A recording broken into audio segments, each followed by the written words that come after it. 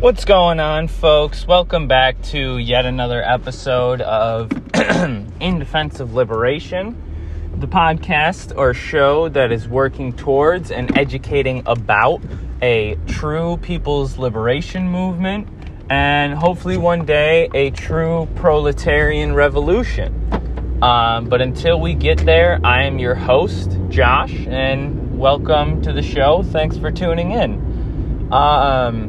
So first and foremost, I still have this cough. It won't go away.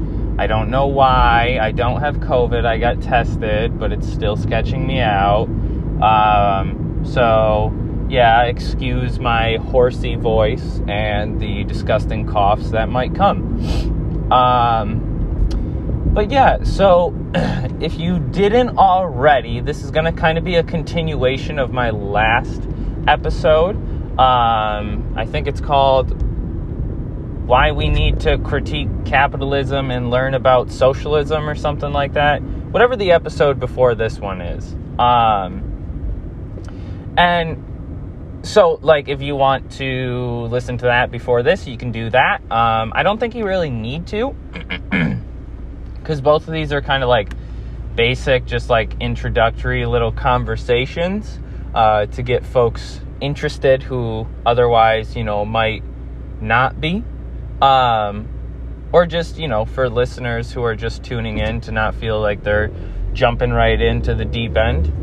But I really have had it in my mind for a while now how incredible it is that so few people question the way that we live our lives.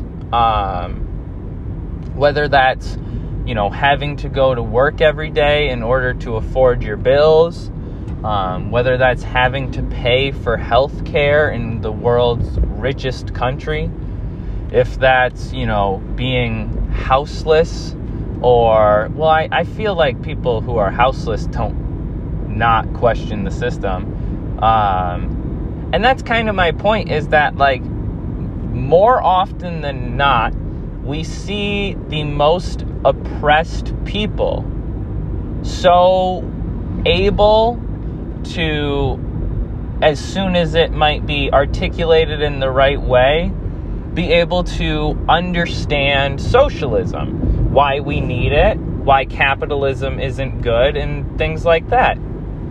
However, for folks in the United States, it's not always so easy. Because even though a lot of us do suffer oppression, that much is not able to be denied. 70% of the people in the United States live paycheck to paycheck. And that's not to talk about, the racial and gender inequality that's leveled on top of that. And not to mention, everything else about this nation that makes it an awful place to live for the majority of the people who live here. But we cannot ignore the clear fact that it is not the rule in the United States, as in, it is not the bar, the general consensus, that you are going to go without food on a day-to-day basis. It is not necessarily as common for most people to not have some form of income, whether that's odd jobs, the gig economy, or whatever. There's places in the world where there just are not jobs. People cannot be employed by anyone. It's, areas are so poverty-stricken or so oppressive. And that's happened all throughout history, but it's still happening to this day. And I think also the level of repression that a lot of white folks, a lot of middle class, quote unquote, and, upper class folks get treated here in the United States is much better than the majority of people across the world, simply due to this being the center of capitalism in a lot of ways, especially since, the early 1900s. the United States has really been a dominant force in that way. And similar to the Nordic states, what you see is, although not as, the United States, for whatever reason, did not take the same exact route as the Nordic states. Obviously, the Nordic states promise and guarantee weeks of paid vacation for everyone. It's a law. They see healthcare as a human right and guarantee it to all, supposedly. They, the way they do prisons is different. It's just a whole nother environment. But ultimately, both the Nordic states and the United States are countries which exploit other people in order to accumulate wealth. It is not as if the United States is just abound with resources of all kinds and, incredible genius and technology that just fell out of the sky. And the same goes for the Nordic states. They have stolen a majority of the wealth that they have, the ideas that they have, the technology that they have, through exploitation of labor, exploitation of resources, and exploitation of wealth in general from these other countries in usually what we would refer to as the global south.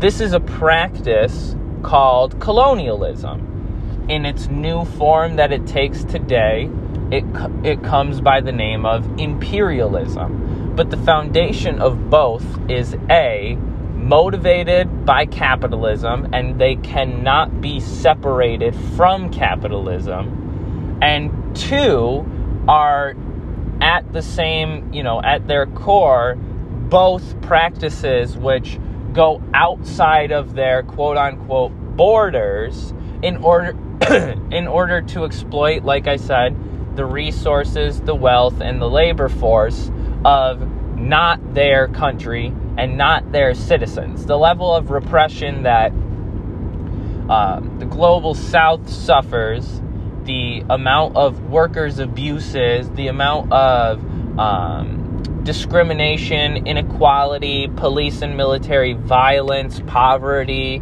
although coming from the same origin, is doubly, triply, quadruply as intense and as, immense than it is here in the United States for most, right? There are still people who suffer incredibly here in the United States. Again, not denying that.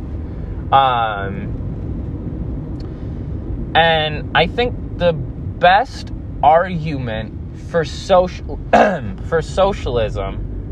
that I've ever read or heard is J. Mufawad Paul, JMP, his book, The Communist Necessity, combined with Washington Bullets by Vijay Prashad. And also, honestly, sprinkle in there Our History is the Future by Nick Estes. I read those books all at the same time. Each one of those books shows quite clearly that when we discuss the need for socialism, if there are those of us who here in the United States cannot contextualize why it might be necessary, it might be beneficial to look outside of the borders of the United States, look at the truly oppressed people of the world, and look at what socialism, rather than capitalism, could and is doing for them. You look at Cuba, you look at Venezuela, you look at Bolivia. These are all countries who have taken different routes and different approaches to creating socialism, to building socialism within their countries. Now, I know that there are a lot of white, United States-based or European-based leftists who like to critique these governments And for some reason, they choose to listen to, Reuters or CNN or, The Herald, New York Times, all sources that come from the same points of propaganda that is yelling at you that, we're sending soldiers everywhere to spread democracy, and yelling at you that, no, you don't need socialism, you just need to save your money and work harder. Those people are telling you that Nicolas Maduro is a cocaine, a narcotics trafficker, and human rights abuser. They tell you Evo Morales is an authoritarian dictator who broke the law to stay in government longer than anyone else. They tell you Fidel Castro and Che Guevara and all of the others are, incredible brutes, machismo, just murderers, they're executioners. But no one comes at it with any kind of context or mentality that is formulated from the people, not the governments, but the people of these countries. I am lucky enough to have a friend who lives in Venezuela. Shout out Felix. I am lucky enough to have met a really cool person who was from Cuba, lived in Miami for a long time. Shout out Cindy. You'll probably never hear this, but and one of the things that, if you've been listening to my show for a while, back when it was Annoying Question Boy, one of the first things and one of the most important things that I like to talk about was Bolivia. Bolivia was one of my, radicalizing things. The coup of the Áñez regime in November 2019 is one of the most, monumental events that really, for the first time, I was paying attention. I was trying to question everything, and this thing happened, and I was seeing so much about it, hearing so much about it that, I really dove right in, and I spent so much time paying attention to what was happening in Bolivia, following the news, trying to get as much information as I could, learning the history, learning a lot about Evo Morales and the MAS party, Movimiento al Socialismo, or Movement Towards Socialism. That party and the Morales government in 14 years turned the Bolivian economy completely around, took poverty and just crushed it.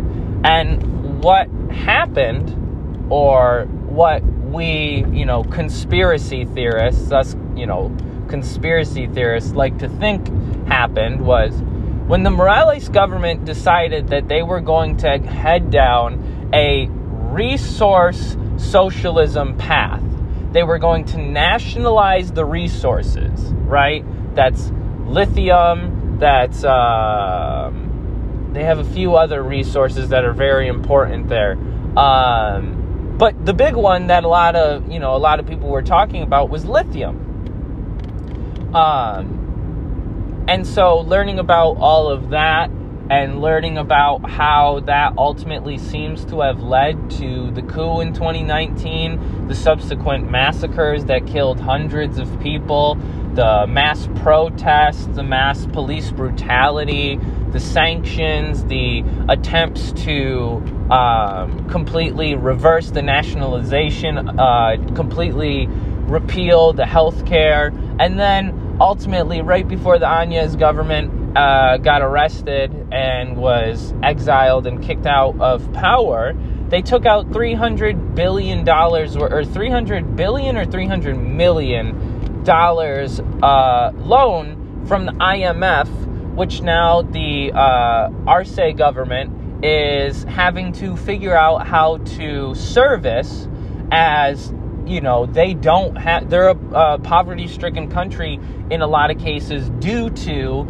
and especially now, caused by, yet again, the Áñez government. They've turned around and basically tried to eliminate any and all gains that the Morales government, the first indigenous government of Bolivia, was able to bring to the forefront for the people, for the masses.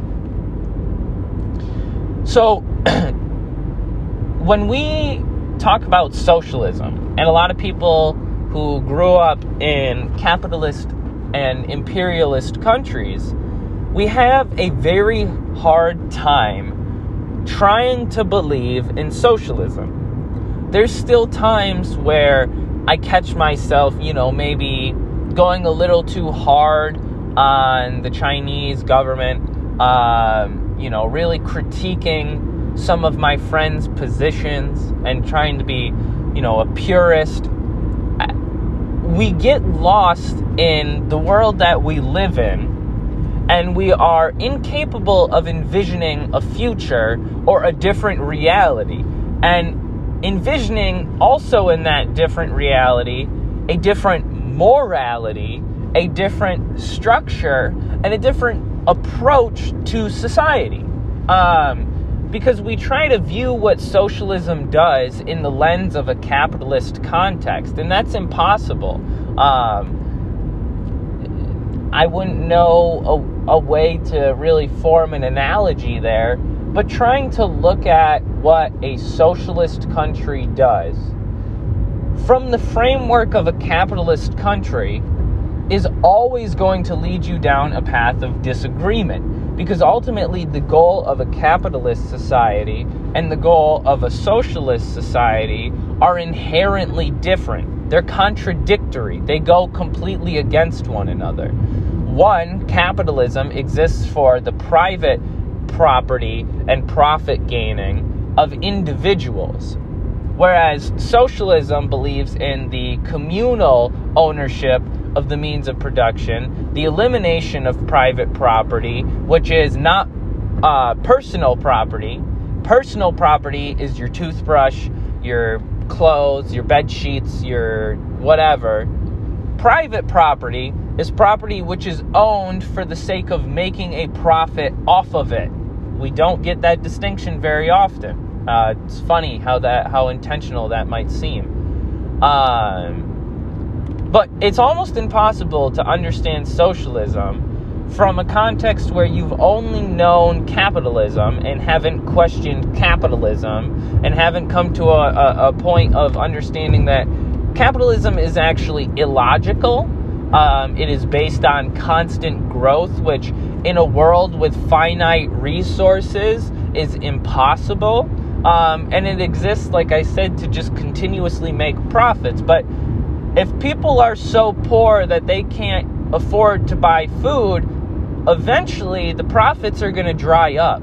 And ultimately, why are we making so much food? Why are we spending so much money throwing out so much food when there's so many people who need it? We say there's world hunger, but last time I checked, the United States throws out $500 million plus of food scraps every single year. Hey, America, don't throw away what's on your plate. There's children all over the world who could eat it, you fucking pieces of shit. And when you, like me, grow up in the United States, not only a center of capitalism, but also a center of white supremacy, a center of class society, and a center of mass racism and oppression, it's very difficult to try to break down, because you don't only have to learn about socialism. Because if you just try to learn about socialism, everything you hear is going to seem questionable because you haven't broken down what you already believe. You have to break down your beliefs, look at each individual opinion that you have, and really say, where did I get my basis of information from for this belief? Did I come to this conclusion through critical thought of my own, or did I just hear the opinion of another and regurgitate that? And if that is so, that's not always necessarily a bad thing, because we don't always have the time to learn about everything. But if the people who are telling you that, Nicolas Maduro, Evo Morales, Fidel Castro, Che Guevara were terrorists, they were authoritarians, they were dictators, if that is the group of people whose opinion you trust on anything else, you ought to be questioning that as well. Because a sound opinion from a well-researched and founded person or group is something that is worth regurgitating. But knowing where that information comes from is wholeheartedly necessary. Otherwise, you just take on incorrect opinions and never question them, because we live in a society where opinion is equal to fact, because we're told that we are free, and freedom of speech obviously to us means that we can say the N-word and keep being incredibly sexist all the way into the 21st century without getting punched in the face or shot. We believe that, and that's quite incredible, isn't it?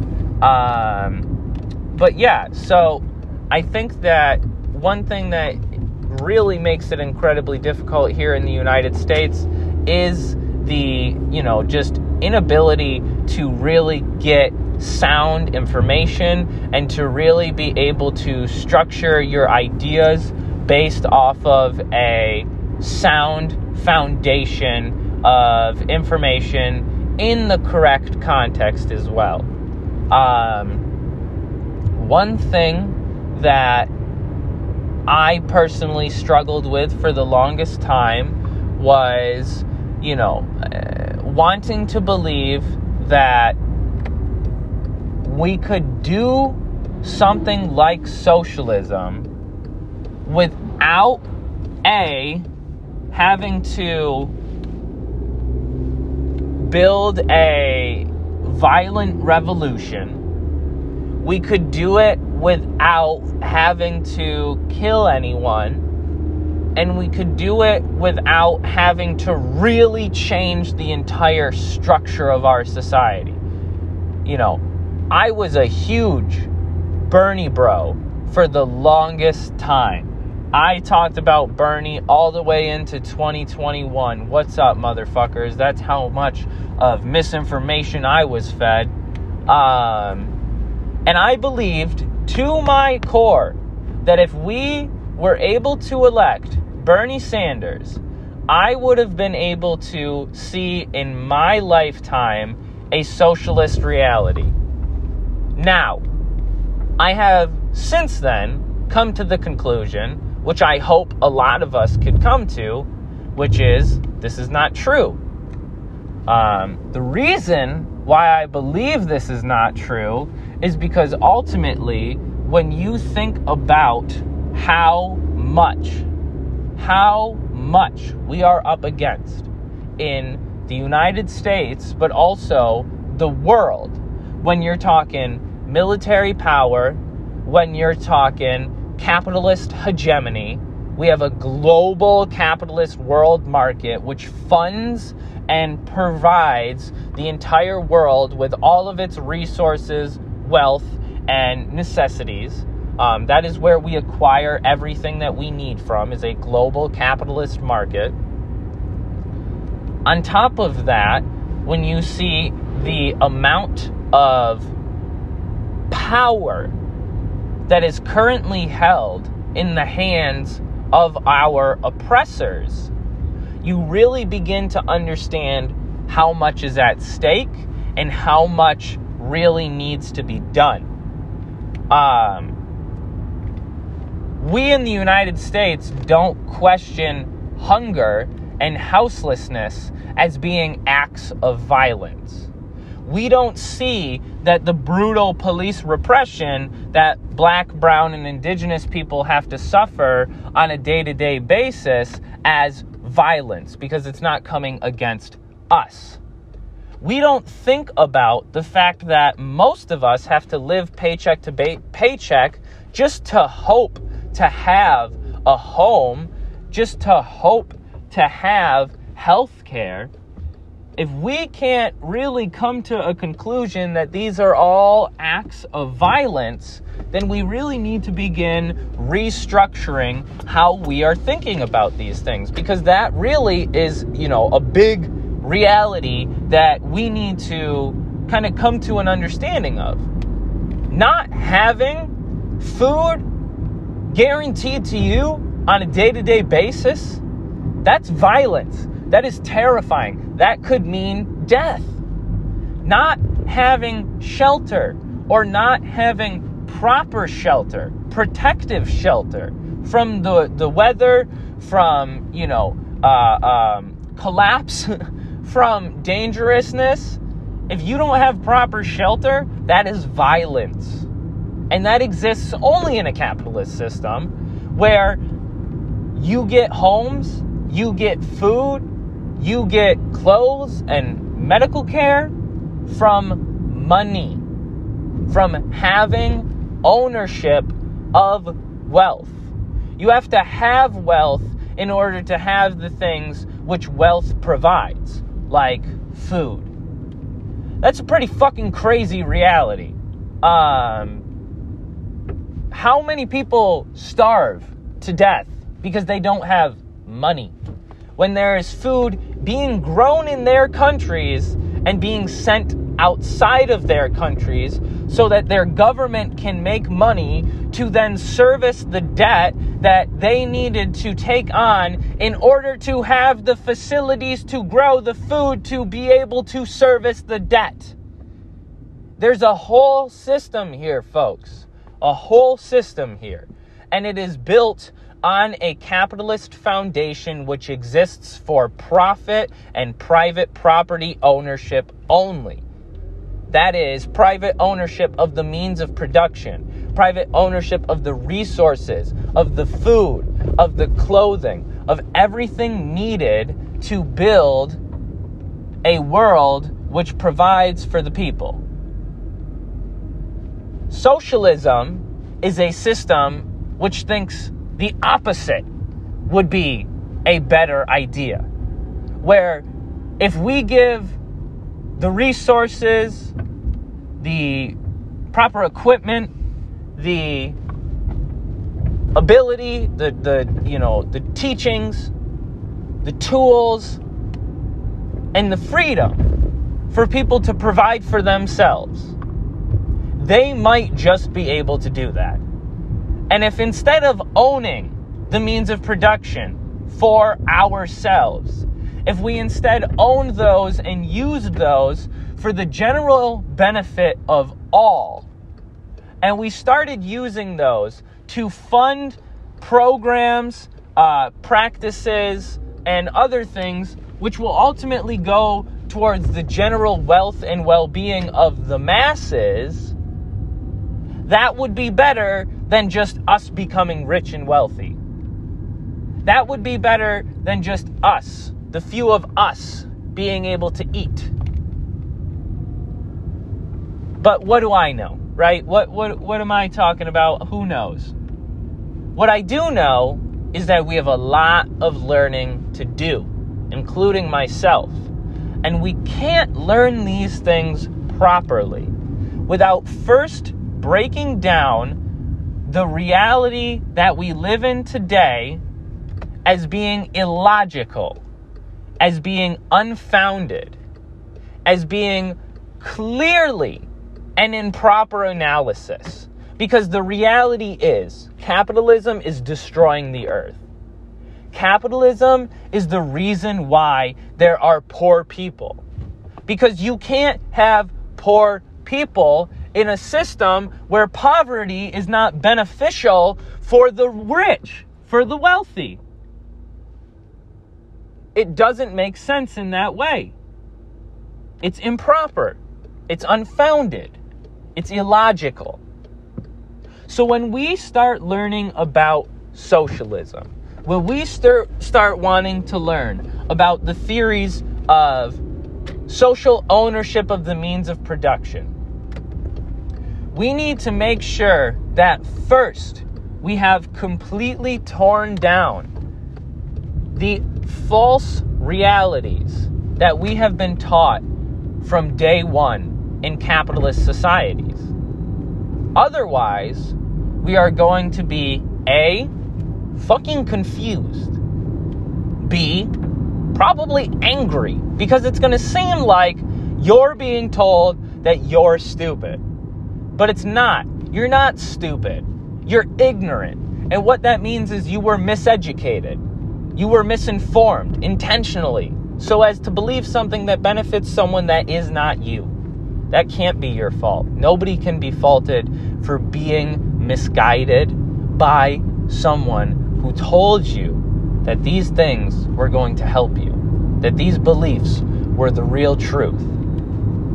That's a hard reality to break down and to combat, especially when that's a reality that most of us don't question until far into our lives, unless otherwise, told to.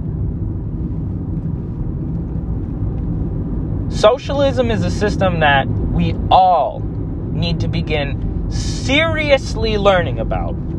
Not just looking at one book and then saying, well, I don't agree with this, so this is wrong.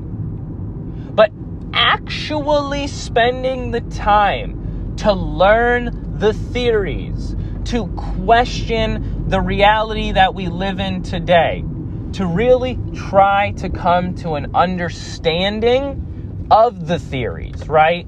Not just to read them, but to understand them. And to ultimately begin to recognize that, wait a minute, none of this really pairs up with the world I live in. And that's when you start to say, hold on, could socialism be right? And now ultimately, I cannot persuade anyone to believe anything that they don't want to believe. I can't. That's impossible. You cannot do that.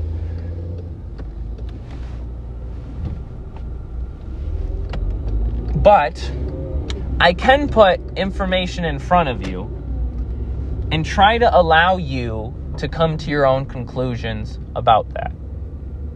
That is ultimately what I'm trying to do with this show. That is ultimately what I'm trying to do with this episode and these few upcoming episodes in particular.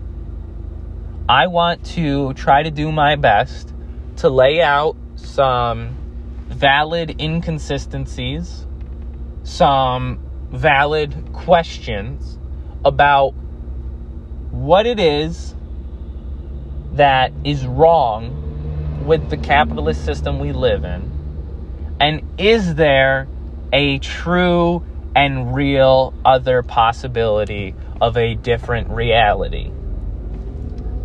I think there is. I think there has been. I think that there will be in the future. And I think that we are the chance at building that. But so many of us are so incredibly ignorant to our own oppression and exploitation that it's just honestly so heartbreaking. I see so many of my friends throwing away their lives for $80,000, $100,000 worth of student debt for a degree that's going to be useless by the time they go to use it, and they'll be paying that debt for the rest of their lives. I'm watching my, friends go down roads that ultimately will destroy them, throwing away their lives for jobs that will never pay them enough, that will never give them what they need, and that will never show them that they are worth more than the money in their pocket. I can't build that reality alone. But that is a reality that needs to be built. And so we have to try to figure out together how we can build that. If you're still listening to this show, I just want to say thank you very much. If you would like to, please go ahead and check out my blog, which is at forliberation.wixsite.com/website. And you can also find me on Instagram, Twitter, Facebook, and TikTok at In Defense of Liberation again. And you can also reach out to me at indefensiveliberation@gmail.com. No caps, no spaces. So yeah, thank you so much for listening, folks. I'm cutting the show here because I am currently lost. The road that I have to take to get to my job is closed. So now I'm nervous and kind of having some anxiety. So we're going to end the show here. Thanks for listening, and hope to see you next time, folks. Everybody stay safe, stay revolutionary, and stay together. Peace out.